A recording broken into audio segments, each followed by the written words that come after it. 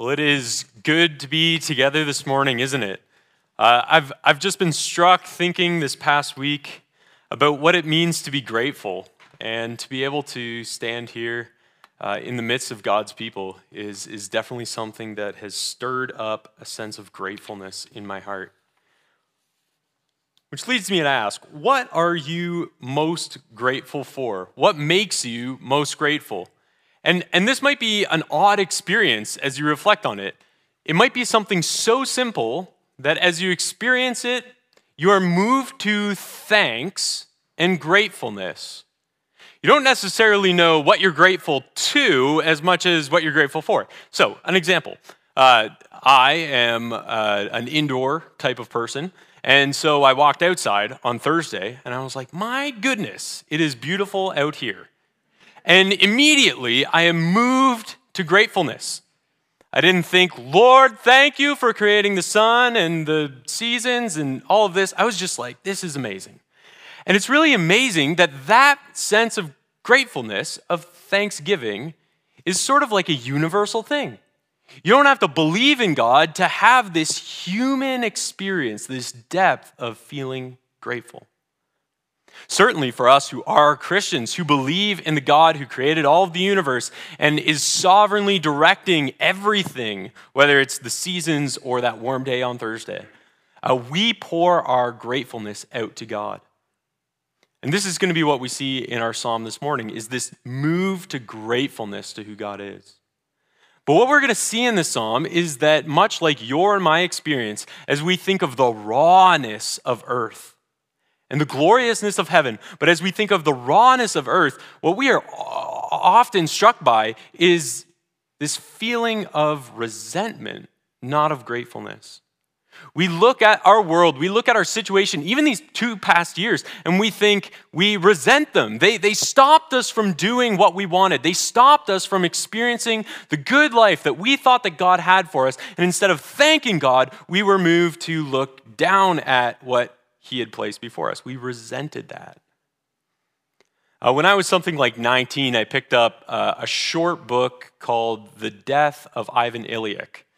Not the type of thing that most people may be drawn to, but The Death of Ivan Ilyich was a book that I resonated with. At that age, I was something of a person who is controlled by the flesh, by negative emotion, and The Death of Ivan Ilyich really displayed that. Here, Ivan in the story is something like a middle-aged man who has the job that he always wanted, the family that he always wanted, the position that he always wanted in society. And yet, when Ivan looks at his job, he resents it. When Ivan looks at his boss, he resents him. When Ivan looks at the workers beneath him, he resents them. When Ivan looks at his family, at his wife, at his children, he is emotionally disconnected and resents them. He is not grateful for the thing that he desired, and now that he has it, he resents it. What about us? As we look at the life that we've been living, as we look at those dreams that didn't come through but actually disappointed us, as we look at the way that the world is still, even in this moment, so fallen, so broken, are we moved to gratefulness easily? Again, the beauty of the Psalms is that it displays the rawness of our human experience here on this raw, broken earth, but lifts our eyes to see this glorious, this wondrous reality in heaven, what's really going on, and moves us to gratefulness. This is what the psalmist is going to do in our hearts this morning, and so I encourage you to bow with me and pray that God will give us this sort of outlook on life this morning. Let's bow our heads. Father, as we look at your word this morning, we pray that you would open our eyes to see what you would have us see. That by your Spirit, you've given us this psalm, not only to speak to us, but that it would become our psalm. That we would speak it back to you, that we would pray it back to you, that we would even sing it back to you, Lord. We pray that as you affect us through your word, that our response to you would be a delight to you. That our response would be one of gratefulness. For God, you have saved us from peril, from the greatest depth, from the furthest reaches You have sent your Son to redeem us, to save us from what seemed like a hopeless situation.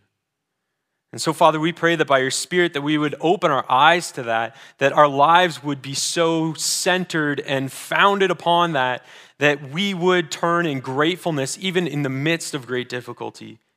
Father, that you would make us a thankful people this morning. And we pray that as that happens, that we would tell others of who you are and what you've done, that they too might know that there is a God who hears, who delivers, and who welcomes. We pray these things in Christ's name. Amen. So you can grab your Bible and open up to Psalm 116. Here in Psalm 116, we are in, the last book of the Psalms. We're in a section that's called the Hallel Psalms, or the Egyptian Hallel Psalms. It's from Psalm 113 to Psalm 118. And what these psalms are is they're songs that reflect back on when Egypt had Israel enslaved to it, and God brought his people out of Egypt. And so Hallel means praise. These are songs of praise to God for saving them from Egypt, as they reflect back at that event. And so what you would have is around Passover every year, they would come back to this section of Psalms and sing them from Psalm 113 to 18, 13 and 14 before dinner or during dinner, and then the rest after. And so as we sort of open up Psalm 116, let's in our minds consider that great salvific act of God from Egypt freeing his people. Let's think of what it would be like to reflect on that and God's deliverance from it. So let's open up and read from Psalm 116. The first thing that we're going to see is that even in distress, we praise God, for he hears the most distant cry. Look with me in verse 1.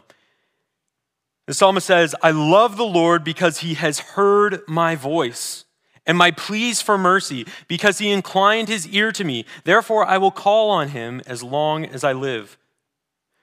It's beautiful to think about that God, in being in all places, at all times, God knowing all things, that he can hear each one of our prayers. Not just in this room, but around the world. This is our great and awesome God. But it's not just in good times that God hears us, is it? Look in verse 3. The snares of death encompassed me. The pains of Sheol laid hold on me. I suffered distress and anguish. Now, as we read the psalmist's words, John Goldingay speaks of the snares of death as though death is a hunter who's laid out snares and has captured the psalmist already. It's like the psalmist is as good as dead. This is the position. This is where the psalmist cries out to God for salvation after he's already caught, already helpless. Did you see what he says after that in verse 3? He says that the pains of Sheol encompassed me, or the pains of Sheol laid hold on me. In the Bible, this place, Sheol, is often referred to when God's people are like in the pit of the pit of the pit of the pit. Okay? So if you think of the prophet Jonah, he goes down to Tarshish, away from where God wants him to be. He goes down. He goes down into a boat. He goes down into the water and then down into the fish. And he prays in chapter 2, not from the belly of the fish, he is in the fish, but he prays in the fish, and he says, out of the belly of Sheol. He's not yet dead. He's not yet in this like physical place, but Sheol is very much this idea of the separation, this complete separation from God. Death in the Old Testament, in the Bible, is often not just a biological concept. This is why Jesus will say, though you die, you shall not die. Death in the Old Testament is very much more than a biological concept. It does include that, but it primarily refers to the separation, removal from God's presence into this place of helplessness. When Adam and Eve are removed from the garden because they've eaten and now they will die, death is not only what happens at the end of their lives, biologically speaking. Death is what happens when they're removed from the garden.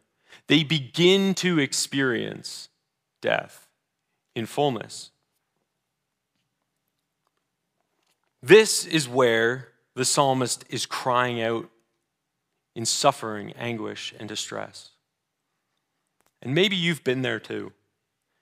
If you look at these past years, if you reflect on what it's been like to go through what we're going through, maybe it's like a lost job and you say, I'm in the pit. And then that lost job creates marital tensions and you're like, I'm in the pit of the pit. And then finances and your emotional well-being, all of these things just continue to descend. And you're in the pit of the pit of the pit. And you think death has its grip on me. I am in the pit. How could God ever get me out of here? Who could possibly help me? It's not going to be these people who said that they were going to be with me. They've all turned their back on me. I feel forgotten. Who could possibly hear my voice?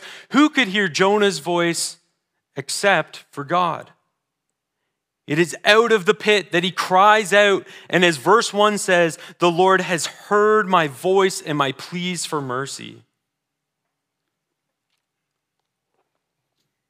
Our God hears the cries of the most distant.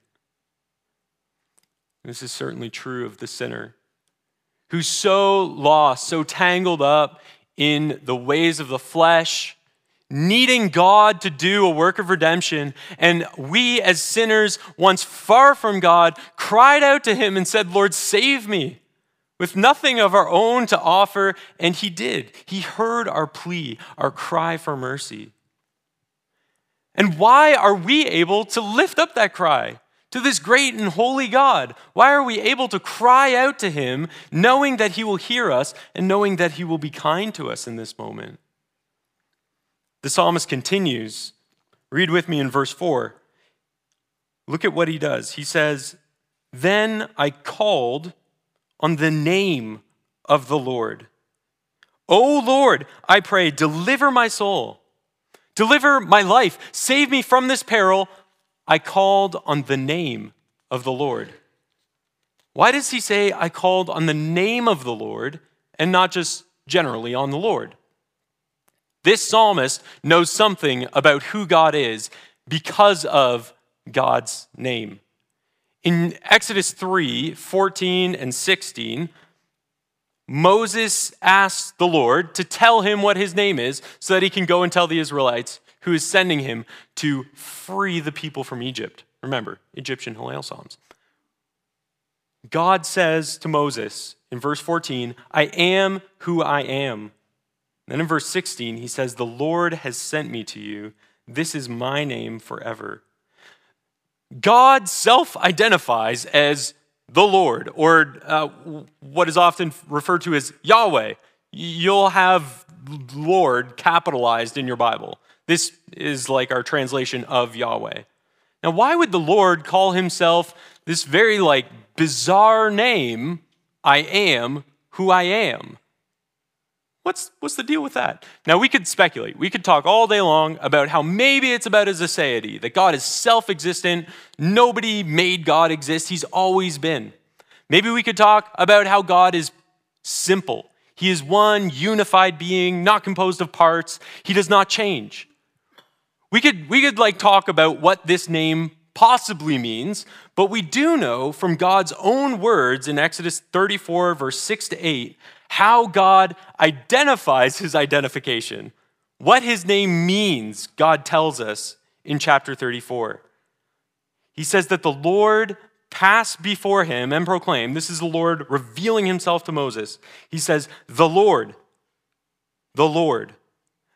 Then he defines what he means by this. He says, a God merciful and gracious, slow to anger, abounding in steadfast love and faithfulness, keeping steadfast love for thousands, forgiving iniquity and transgression and sin, but who will by no means clear the guilty. Do you see what God is saying to Moses? He says, if you want to know what my name means, look at my character. I am in the world. I will act as I am. He's not fickle. He's not like one day he's going to be gracious, the next, who knows what he's going to be like. I'm like that, you know. I'm like, I change all the time. Sometimes I'm reliable. Sometimes I'm not that reliable. Sometimes I'm super kind, super gentle. Sometimes I'm a little harsh. God is not like that. God is who he is. He's dependable in that sort of situation. And so the psalmist lifts up his voice, as verse 4 says, then I called on the name of the Lord. I called on how God has identified himself to us. I am founded on who he is. Save me. You see this in verse 5, don't you? Look there in verse 5 of Psalm 116. He says, gracious is the Lord and righteous. Our God is merciful. Just like God identifies himself in Exodus 34, now the psalmist is saying, I cried out to you because you are gracious, you are righteous, you are merciful. You will give me love I don't deserve. You will make right what has been done wrong to me. And you're merciful. You even forgive the trespasses and sins of your people. And so we see the psalmist really come to a point of resolution in verse 7 when he says, return, O my soul, to your rest, for the Lord has dealt bountifully with you. God brings us by his grace and his mercy and his justice to a place of rest, not of agitation, not of distress. He saves us from this as he hears our cry for help. So we can return to this place of rest. You and I, even today, we can return to this rest because he has heard our cry and he has delivered us. Already he has delivered us into the fullness of life. If death is being removed from him, he has delivered us into the fullness of life. Not just from death, but into something. We'll see this together in verse 8. Look with me there. He says, you have delivered my soul from death, my eyes from tears, my feet from stumbling. Here, he's like saying, from my feet to my eyes, you have delivered me. The entirety of my person, the entirety of my being. You have delivered me from death. And now watch how he talks about delivering us into life. Verse 9, look with me there. He says, I will walk before the Lord in the land of the living. No longer is he in suffering and this difficulty, distress, but he has been delivered into the fullness of life. Where now those feet that were stumbling, God has kept him from stumbling, and his feet are now walking in the presence of God, in the presence of life. And so his response in verse 10 and 11, he says, I believed even when I spoke, I am greatly afflicted. I said in my alarm, all mankind are liars. There's a beautiful thing about faith. That God in his word shows us the real human experiences, those earthy experiences, those raw experiences that you and I are going to experience. As we live in life, we are in the midst of death. And yet we believe even though we say, I am greatly afflicted. Notice that faith is not doubted, like we don't think faith is not real faith if you are also greatly afflicted. Here, the faithful person is greatly afflicted. This means that we can be honest with God about how we feel. We can say things like that we are in suffering, that we're suffering distress and anguish, and offer that to the Lord in faith because he has delivered us from our greatest opposer in sin and death and Satan. And so the psalmist responds again in verse 12 to 14 by saying, "What shall I render to the Lord for all of his benefits to me? I will lift up the cup of salvation. I will call on the name of the Lord. I will pay my vows to the Lord in the presence of all of his people." His response to God's saving act in his life, bringing him from death into the fullness of life, is then to give his life to the one who is life, testify to the people around him of how good and great our God is. He makes his life now about telling others in the assembly about this God of life. He delivers us into life that we may walk in it. But you may ask, what of those who are not saved from death? Not everybody is like the psalmist in this moment. And you and I, in these past years, have certainly seen the devastation of death. We've seen that even though somehow we understand that God has freed us from death, that death remains an enemy yet to be defeated in total.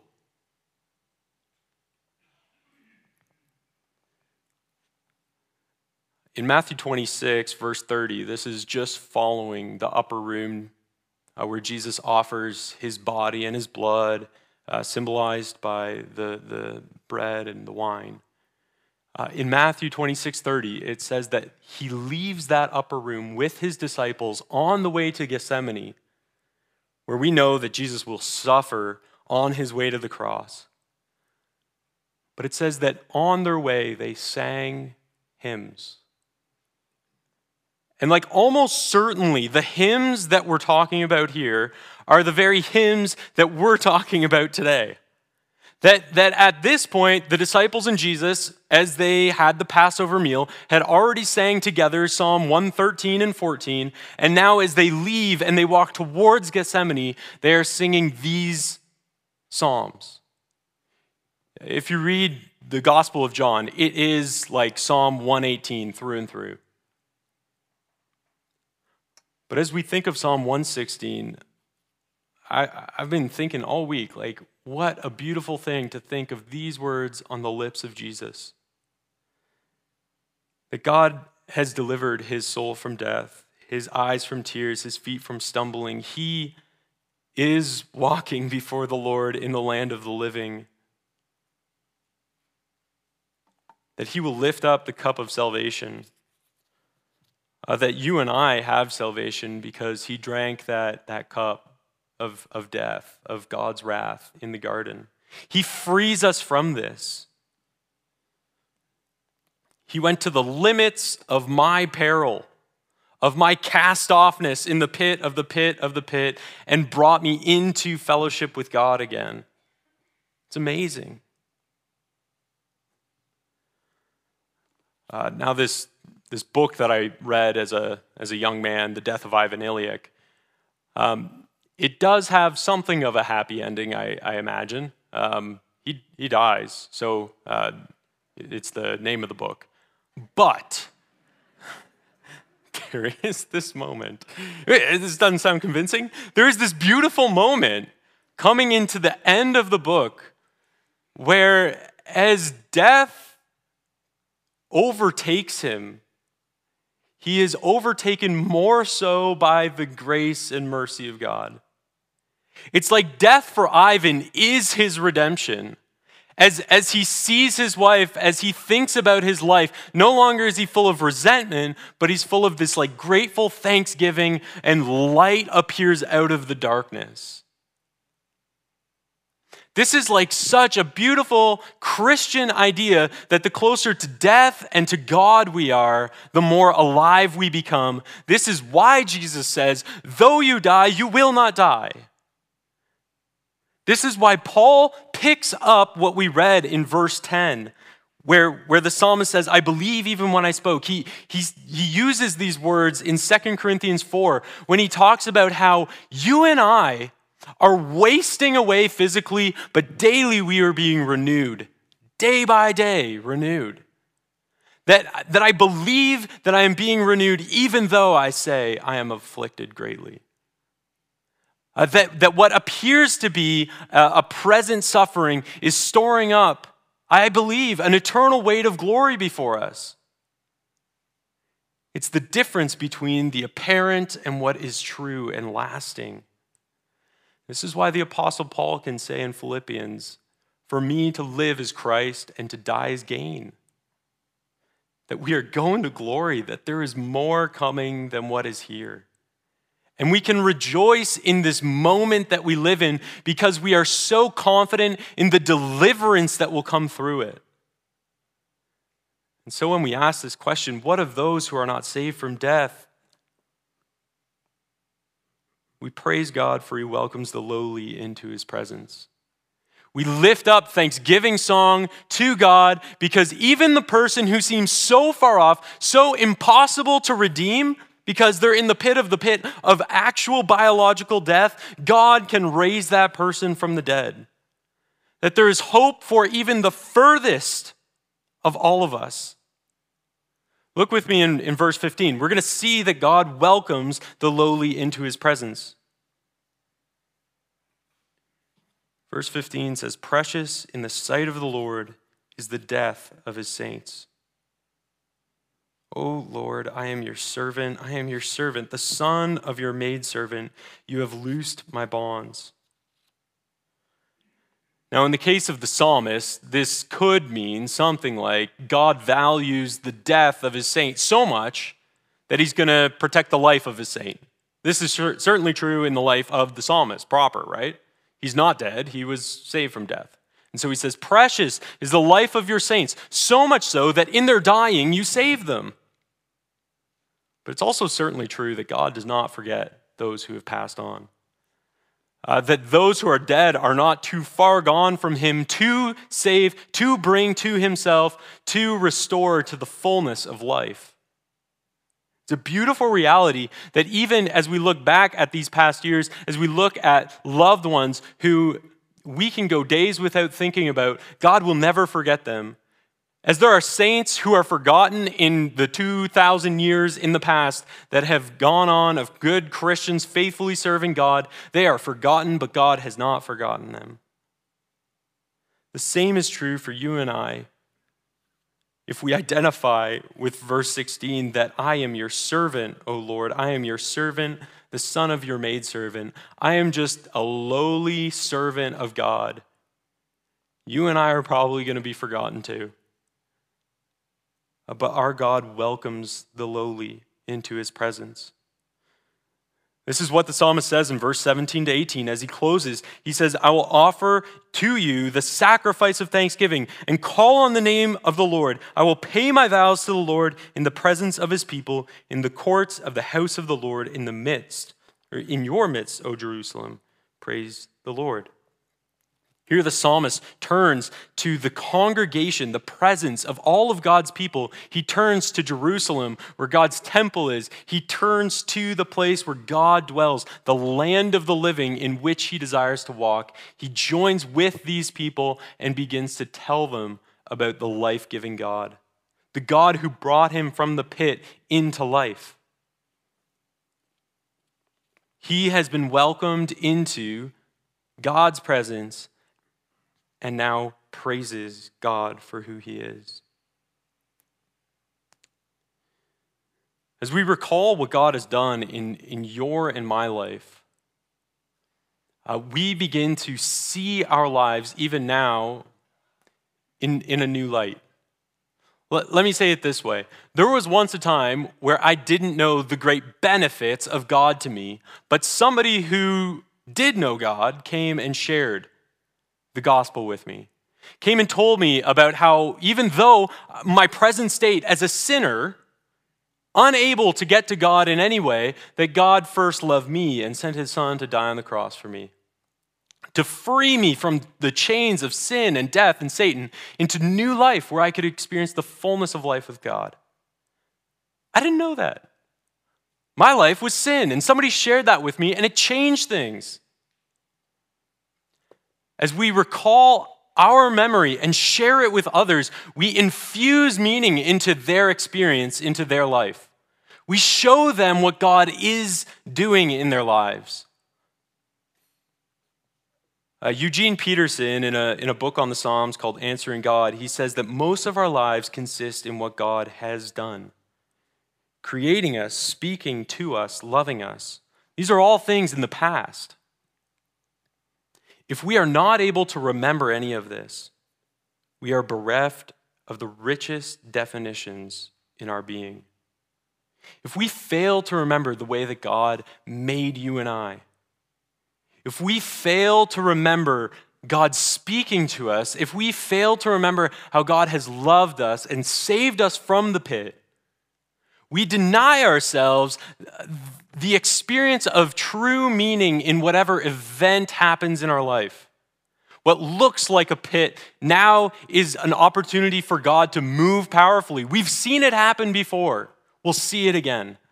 We can proclaim to ourselves the gospel every single day and say, if God saved me from this, if God saved me from wickedness and death and a life of sin, separated from God, if he's done that momentous thing, man, God can deal with this little stuff, right?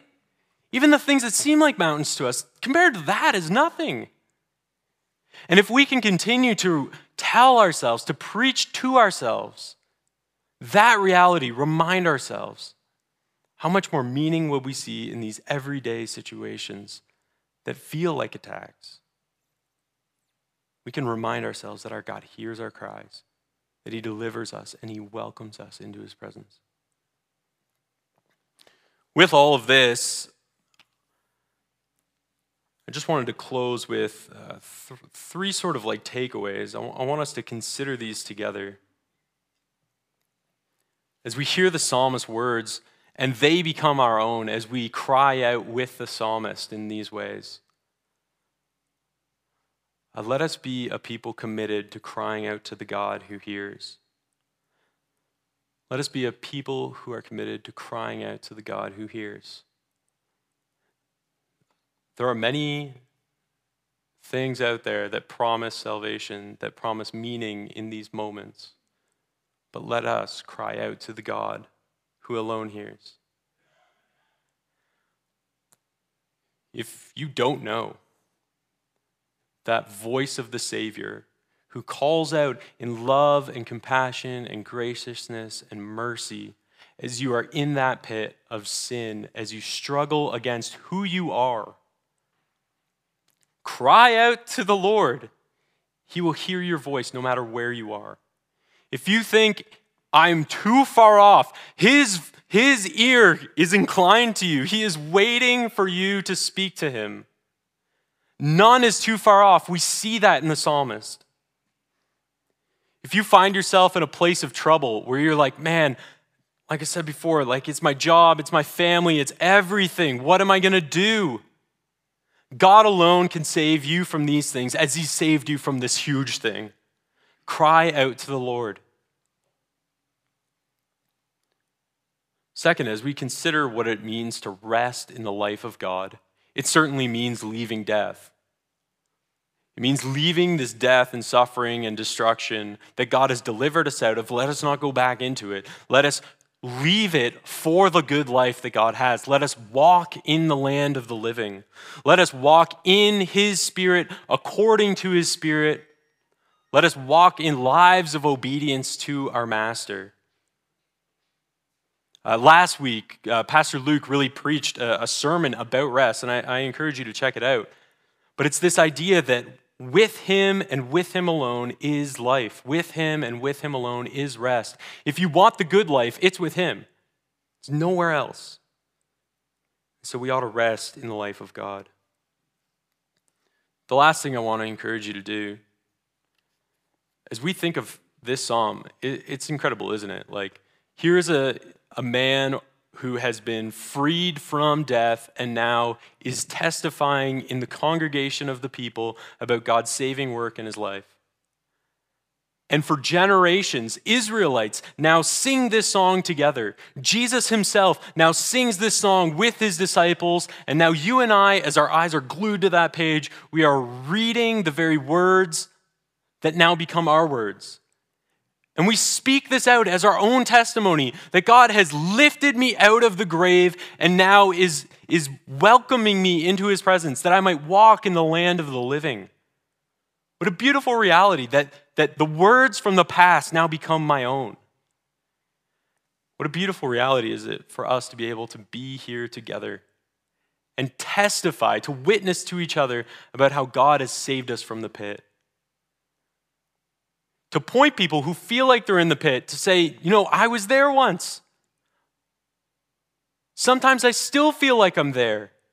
I believe, even though I spoke, I'm greatly afflicted. What a beautiful thing it is to be able to encourage one another as we're gathered like this. In a beautiful way, communion is this. We get together regularly and testify to the reality that Jesus has brought us from death to life, has offered himself as an atoning sacrifice for you and I. We testify to one another about this. And then last, we have an opportunity. There is a world out there who does not know this. They exist in the pit. They feel the pit. They feel the distress of the pit. They feel the anguish of living without God. They are not walking in the land of the living, are they? Maybe nobody has ever told them that there is a God who hears them, can deliver them, and welcome them into his glorious presence. And we can tell people that. It's as simple as telling them about how once you were in the pit, how you recognize the depths of your sin, your distance from God, as we sang before, how great the chasm between us. I couldn't span that chasm. But God, by his love, sent his son to die on that cross for my sin and for yours. And so we can testify to the glory of his name, that he is gracious, compassionate, slow to anger, and rich in love. Let our lives proclaim this goodness. Let's pray together.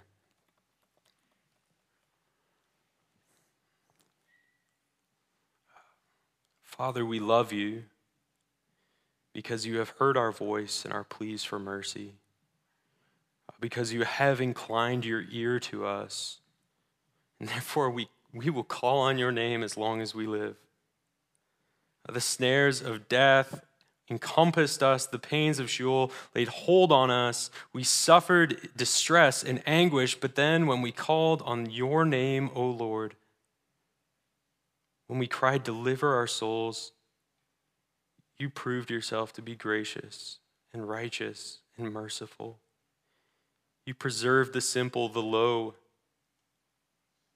And so, Father, our testimony this morning as we come as one people gathered beneath the cross, indwelt by your Spirit, our testimony is one of praise. Praise God, we are grateful for who you are and what you've done. Amen.